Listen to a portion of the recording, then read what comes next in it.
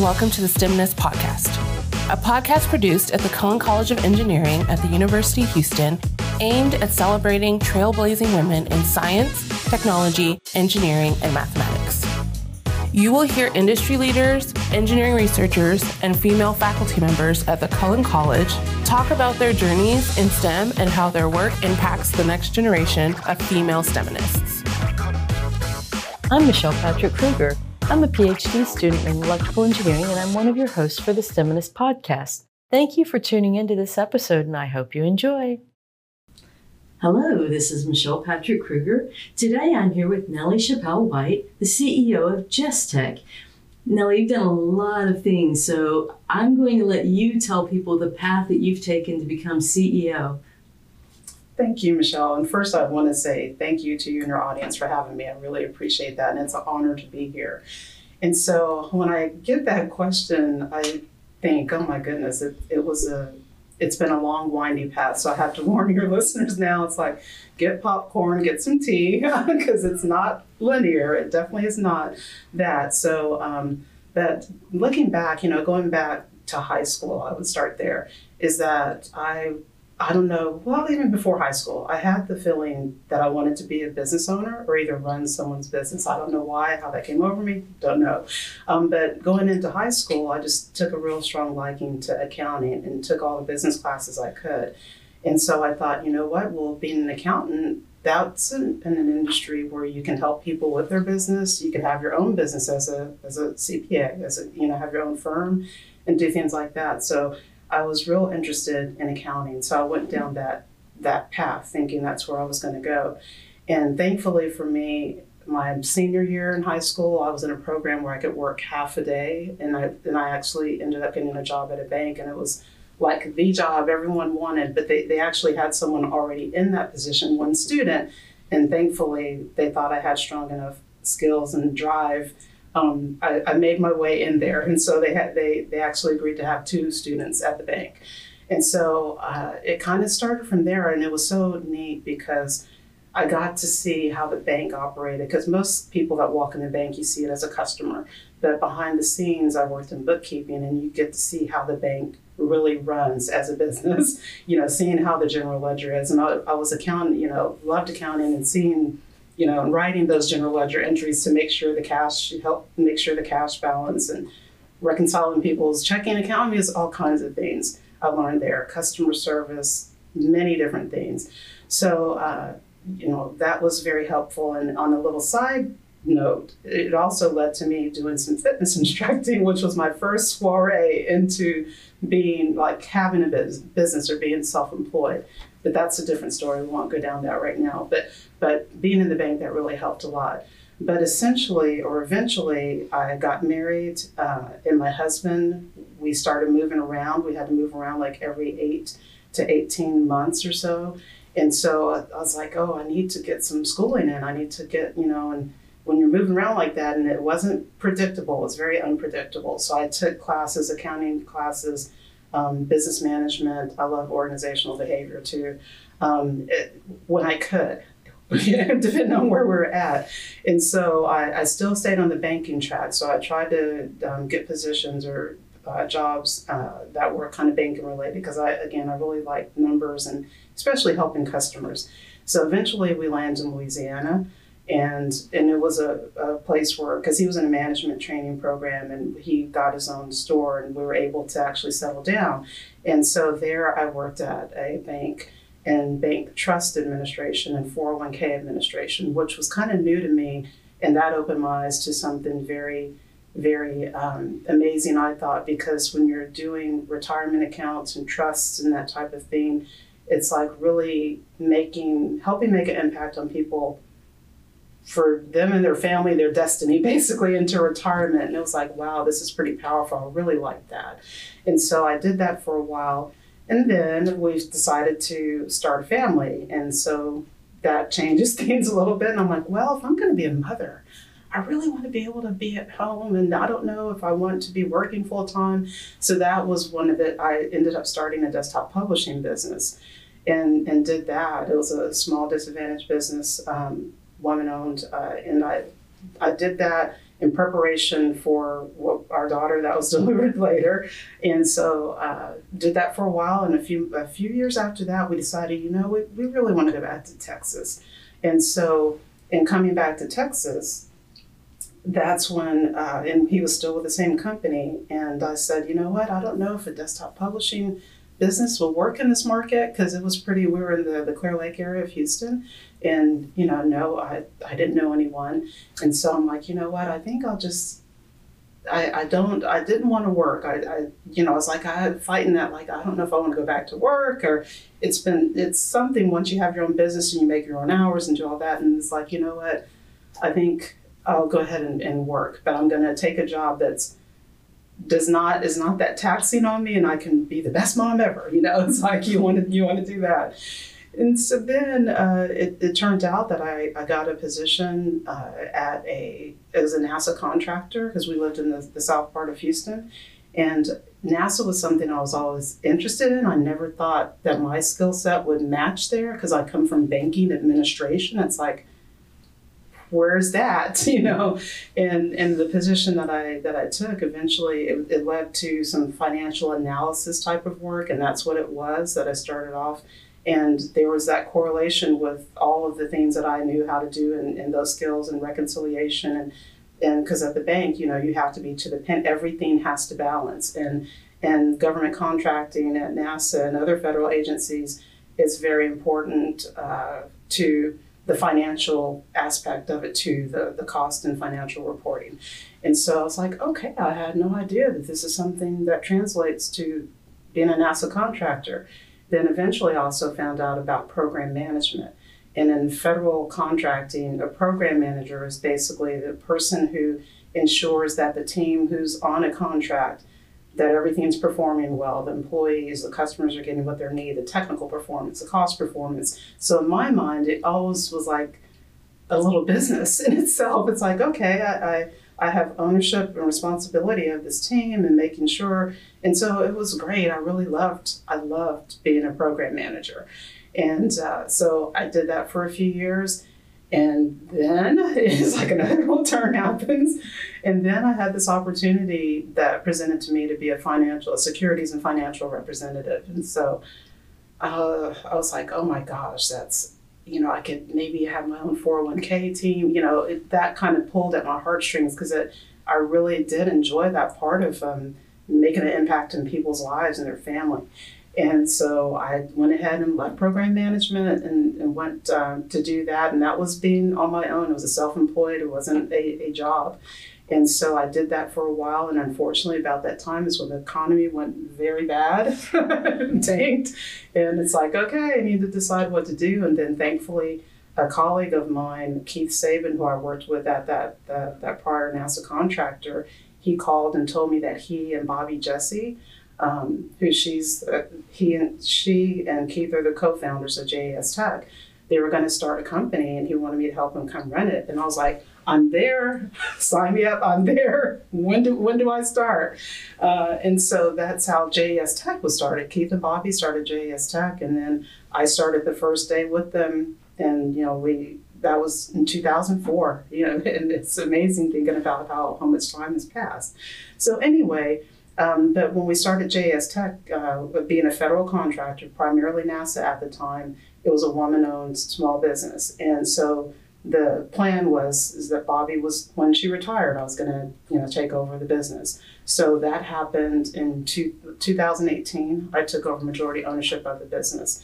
And so that's where we are now. But I always like to make sure I put in that word to say I'm always so grateful to Keith and Bobby for offering me that opportunity to be a part of this from the beginning, and having this pathway to where things are now. And Bobby Jesse's an incredible, amazing lady, and she's we still keep in touch and everything. But it's, as you can tell, it's like it wasn't what I thought I was going to be doing in my early 20s to being a NASA. I've never made that connection. And I know for some people it's like, this is the goal, this is what I'm going for. But I just want to point out too, you just never know what's maybe going on in your life, what may be handed to you, whether it's health, family, relationships, what it may be. So many times it is not linear, and you can't always have control of what the situation was. And I think that moving around like we did, which was unpredictable, we didn't have a choice in where we were going to go. It really taught me too about markets and the demographics and how that affects business, because my husband was also, he's an entrepreneur too. He has his own business that's totally different. So people like to joke and say, oh, y'all are a 2 CEO household. And I'm like, yeah, it's pretty interesting. But that I got to learn a lot through his eyes too, because the way his company treated it was they treated them like owners, like this is your store. You own it. You need to know your numbers, your profit and loss. So we had many interesting conversations. So anyway, just looking back to where we were from our early 20s to now in the buildup, again, I would have never dreamt this is where I would have been. Again, I thought I'd own a business and everything, but had no idea it was my eyes would be open to this world of federal contracting. And so JES Tech, just so everyone knows, JES Tech, we are a federal contractor primarily with NASA and Department of Defense, and we specialize in occupational medicine, research, science, and engineering. Wow, well, this is very interesting. It's good to know.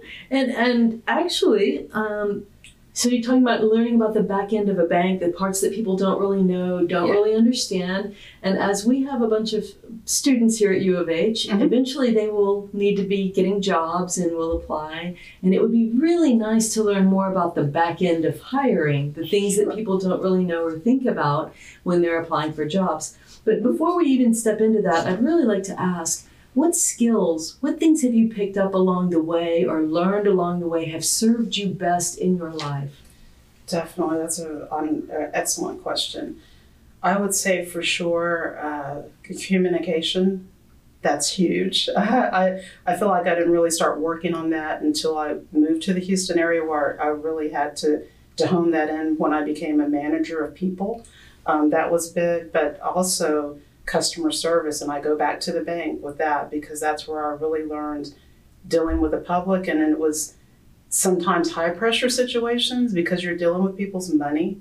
And so at a very young age, at 17, I got to, have to do, people, I wasn't exempt from taking the hard customers and people who were claiming the bank stole their money. And it's like, well, no, I'm sorry. It's that you overdrew your account because of this, and doing like live on the spot reconciliations of people's checkbook. And I know people don't know what a checkbook is nowadays since everything's electronic, but having to sit there very quickly and show them like, okay, this is, do your calculations right there. And it's like, this is what happened. The bank didn't steal your money and that kind of thing. So dealing with very sensitive situations in customer service. And I have this I don't know if you want to call it a motto or whatever, but I see everyone as a customer, everyone. All of our employees, our customers that we serve, my coworkers, my corporate team that I have, I see everyone as a customer. And it makes it a lot easier because you want to make sure people are getting what they need, but it's also a two-way street. I have to do my part, they have to do their part, and we hold each other accountable and that kind of thing. So customer service was a big thing. And I did mention the fitness business that I had also. That kind of tied into customer service too, but having that business as an instructor, I had to bring people to the gym. The gym, they advertise and whatever, but they were expecting me to get people there too and to keep the students. And so I learned at a very young age, because I was about 17 when I was doing that too, about how you treat customers and finding out what their needs are, because it was not enough that they were coming to class. It's like I needed them to keep coming to class to get what they need. And so the customer service played a lot. And then the communication again too is like, I can't stress enough how big that is. Leadership skills will come along the way, but in leadership, my thing is I totally believe it's like your leadership ability can only be as strong as your communication ability too, because they go hand in hand. And so it's so important that people have strong communication skills. And that's something just like with leadership and customer service, it's a lifelong thing. It's not a destination, just like our careers. It's a lifelong, you get better and better and you try to stay where you're at and get better and better through the years. But I would say that those, and also listening is big. I didn't really understand until I started to get a lot of compliments from people about my listening skill, and I'm like, I would have never thought about that, but that is something, another skill that I learned, but I think that came from the problem solving aspect of things, because again, in the bank in particular, when you have live situations that are going on and people are very sensitive about their money, is listening what their problems are and trying to figure out, okay, this is what I need to help solve this problem. And so I just really harken back a lot to when I was younger. It's like those things that I learned so early on play so much of a role now, so much of a role in getting that repetition and that experience and keeping it going. It definitely makes things easier. But I would say those things were very big, skills that made a big difference for me. Thank you. That's very good to know. And it's good to know what we should be developing and really working on, because engineers aren't always known for their communication skills. So, we are a STEMinist in the engineering department, and you're not an engineer. However, you hire engineers. Yes. And as I think almost all of us will eventually be looking for a job, I'd really like to hear the back end of hiring, as you're talking about the bank. So I'd like if you could go through the hiring process. Sure. So, how do you decide you even need to hire someone?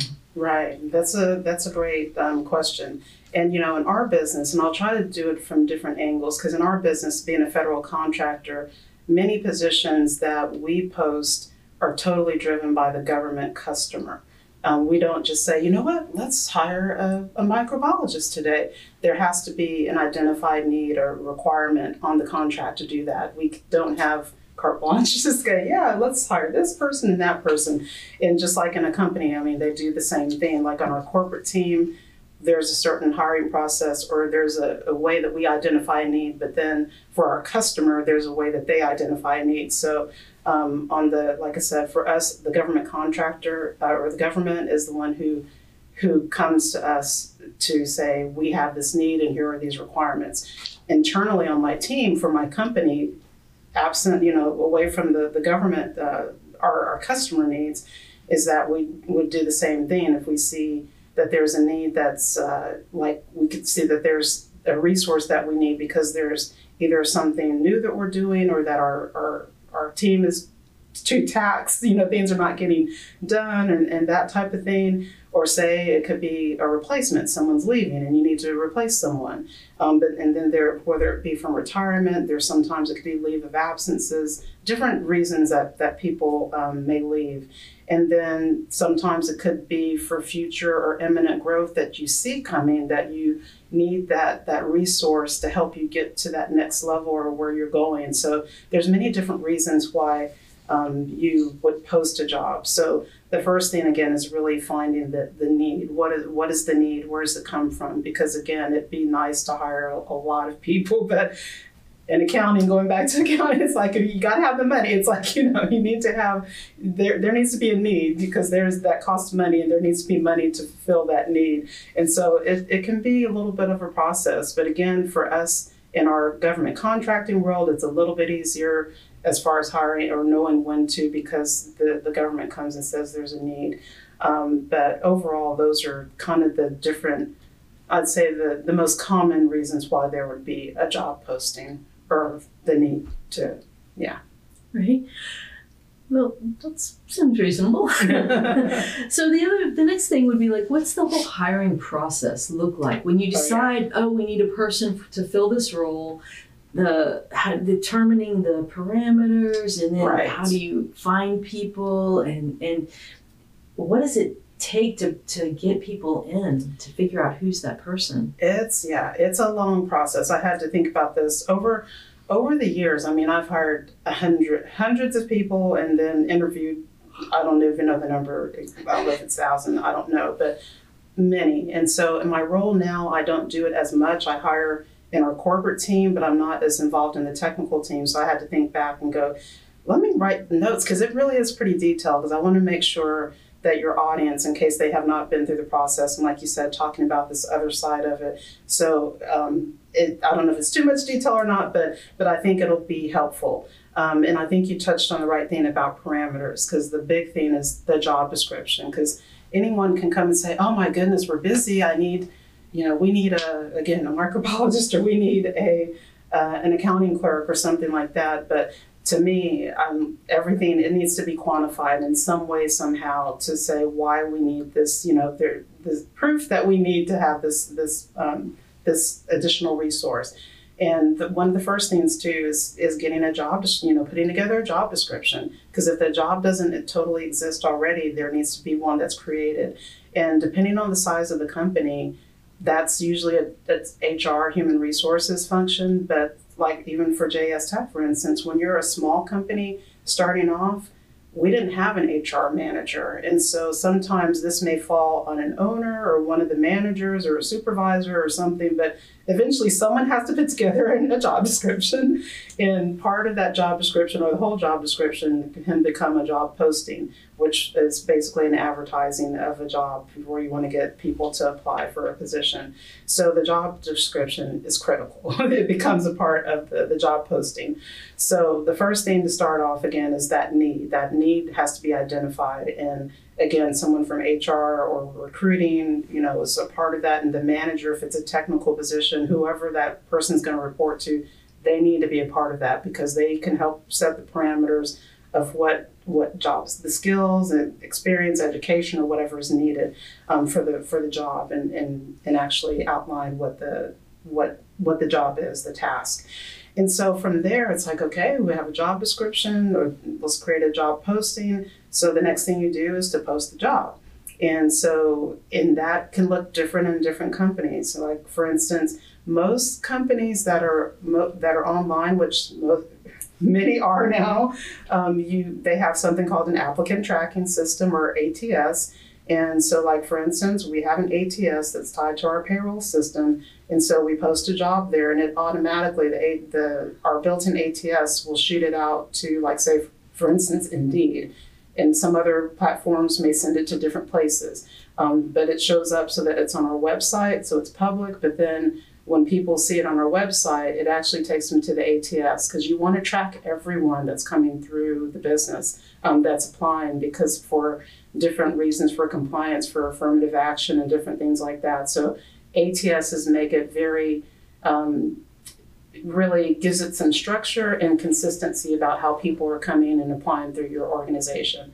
So anyway, so it gets posted, and then sometimes if the job is something that's specialized, because we do have some specialized research and scientists and some engineering positions that come, you may want to go to an outside third party job board, or even like a university or something, alumni association or a career center, if it's a position that's very we call them hard to fill positions, to get it in front of people, like it could be IEEE or different organizations like that has the kind of skill that you're looking for some specialized things. So it gets posted. And no matter where you post it, at least for us, the smart thing to do is to have that link point to your ATS, because you want everyone to go into that ATS, not just that job board, and apply. And so it gets posted, and then that's where your audience or applicants come in, and they see like, oh, there's this posting on Indeed, or oh, there's this posting on Monster, or wherever, IEEE, or and different things. And so they see that. And the applicants apply online, and many of the ATSs now, you can upload your resume, or you can enter the information, or do whatever.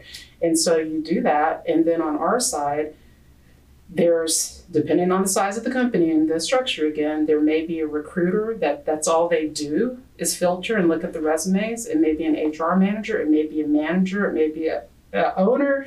It totally depends on, again, the structure of the organization.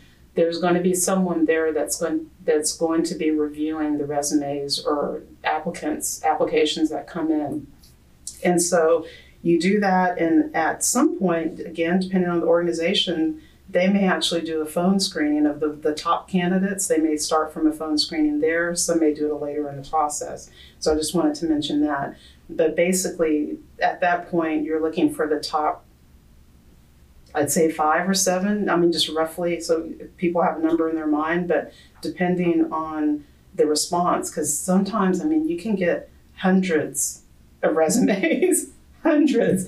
And so you can't contact all those people. I mean, there's no way to do that. And so again, it becomes you try to filter down to the top, whatever it is, if it's top 5, top 10 or whatever. Typically, I would say many companies probably only end up interviewing 3, maybe 5 people. And so that's something that can be kind of pretty daunting. And I just went through it myself. We hired our HR manager, Amy, which I have to give a shout out because she was awesome, because I talked through some of these things with her. But like when looking for the HR manager, oh gosh, it was, I want to say about 100 resumes. And it's very, very differing. Some people had a 5-page resume, some people had a 2-page. It's a very long process depending on what the type of position is. And so, you go through that. And at that point, either the recruiter or the manager, if it's a recruiter, let's just stick, let's go that route. If it's a recruiter, they may get back to the manager and say, okay, I'm sending you these resumes. These are the ones I think are the best. And the manager may look at them and go, you know what? That they look okay, but send me some more. So they could be satisfied with what they first get, or they may have to have dialogue to say, you know what, it's not really what I was looking for.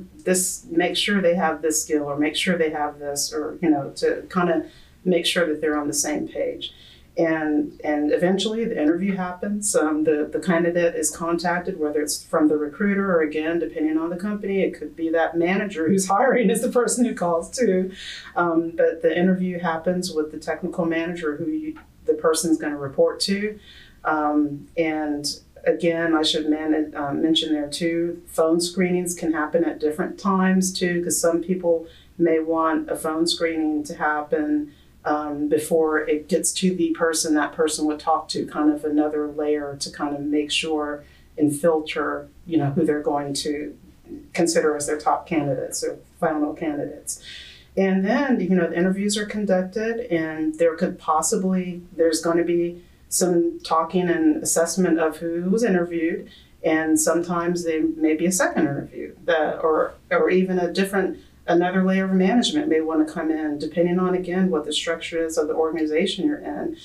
We've had people who've interviewed, and then they had the science positions, and they have to come in and do a presentation. And it totally depends on the need, of what the job is and who the customer is and what's going on. And sometimes they want the top candidates, to come back and do a site tour or talk to the team that they are going to talk to or work with. So again, it's not always going to be the same. It depends on the needs of that organization. So I'm just kind of throwing everything out there in case things, again, just to let people know what could happen.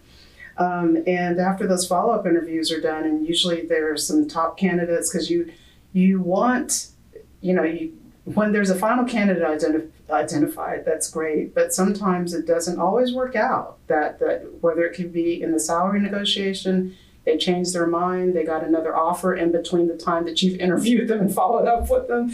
There's different things that happen. And so so some companies may do a reference check at that point, or a little bit later, because I wanted to mention that too, that becomes in the process. Because some will do a reference check before they make an offer, because the next thing that comes is an offer. And I like to say contingent offer, because it's an offer for employment, but usually it has some contingencies. And when I say contingencies, that means some requirements you have to meet in order for it to actually go through. So like a contingent offer for us is that it's contingent upon you passing a background check, and also contingent upon you passing a drug screening, and also contingent upon you being able to provide the paperwork showing you're eligible to work in the United States.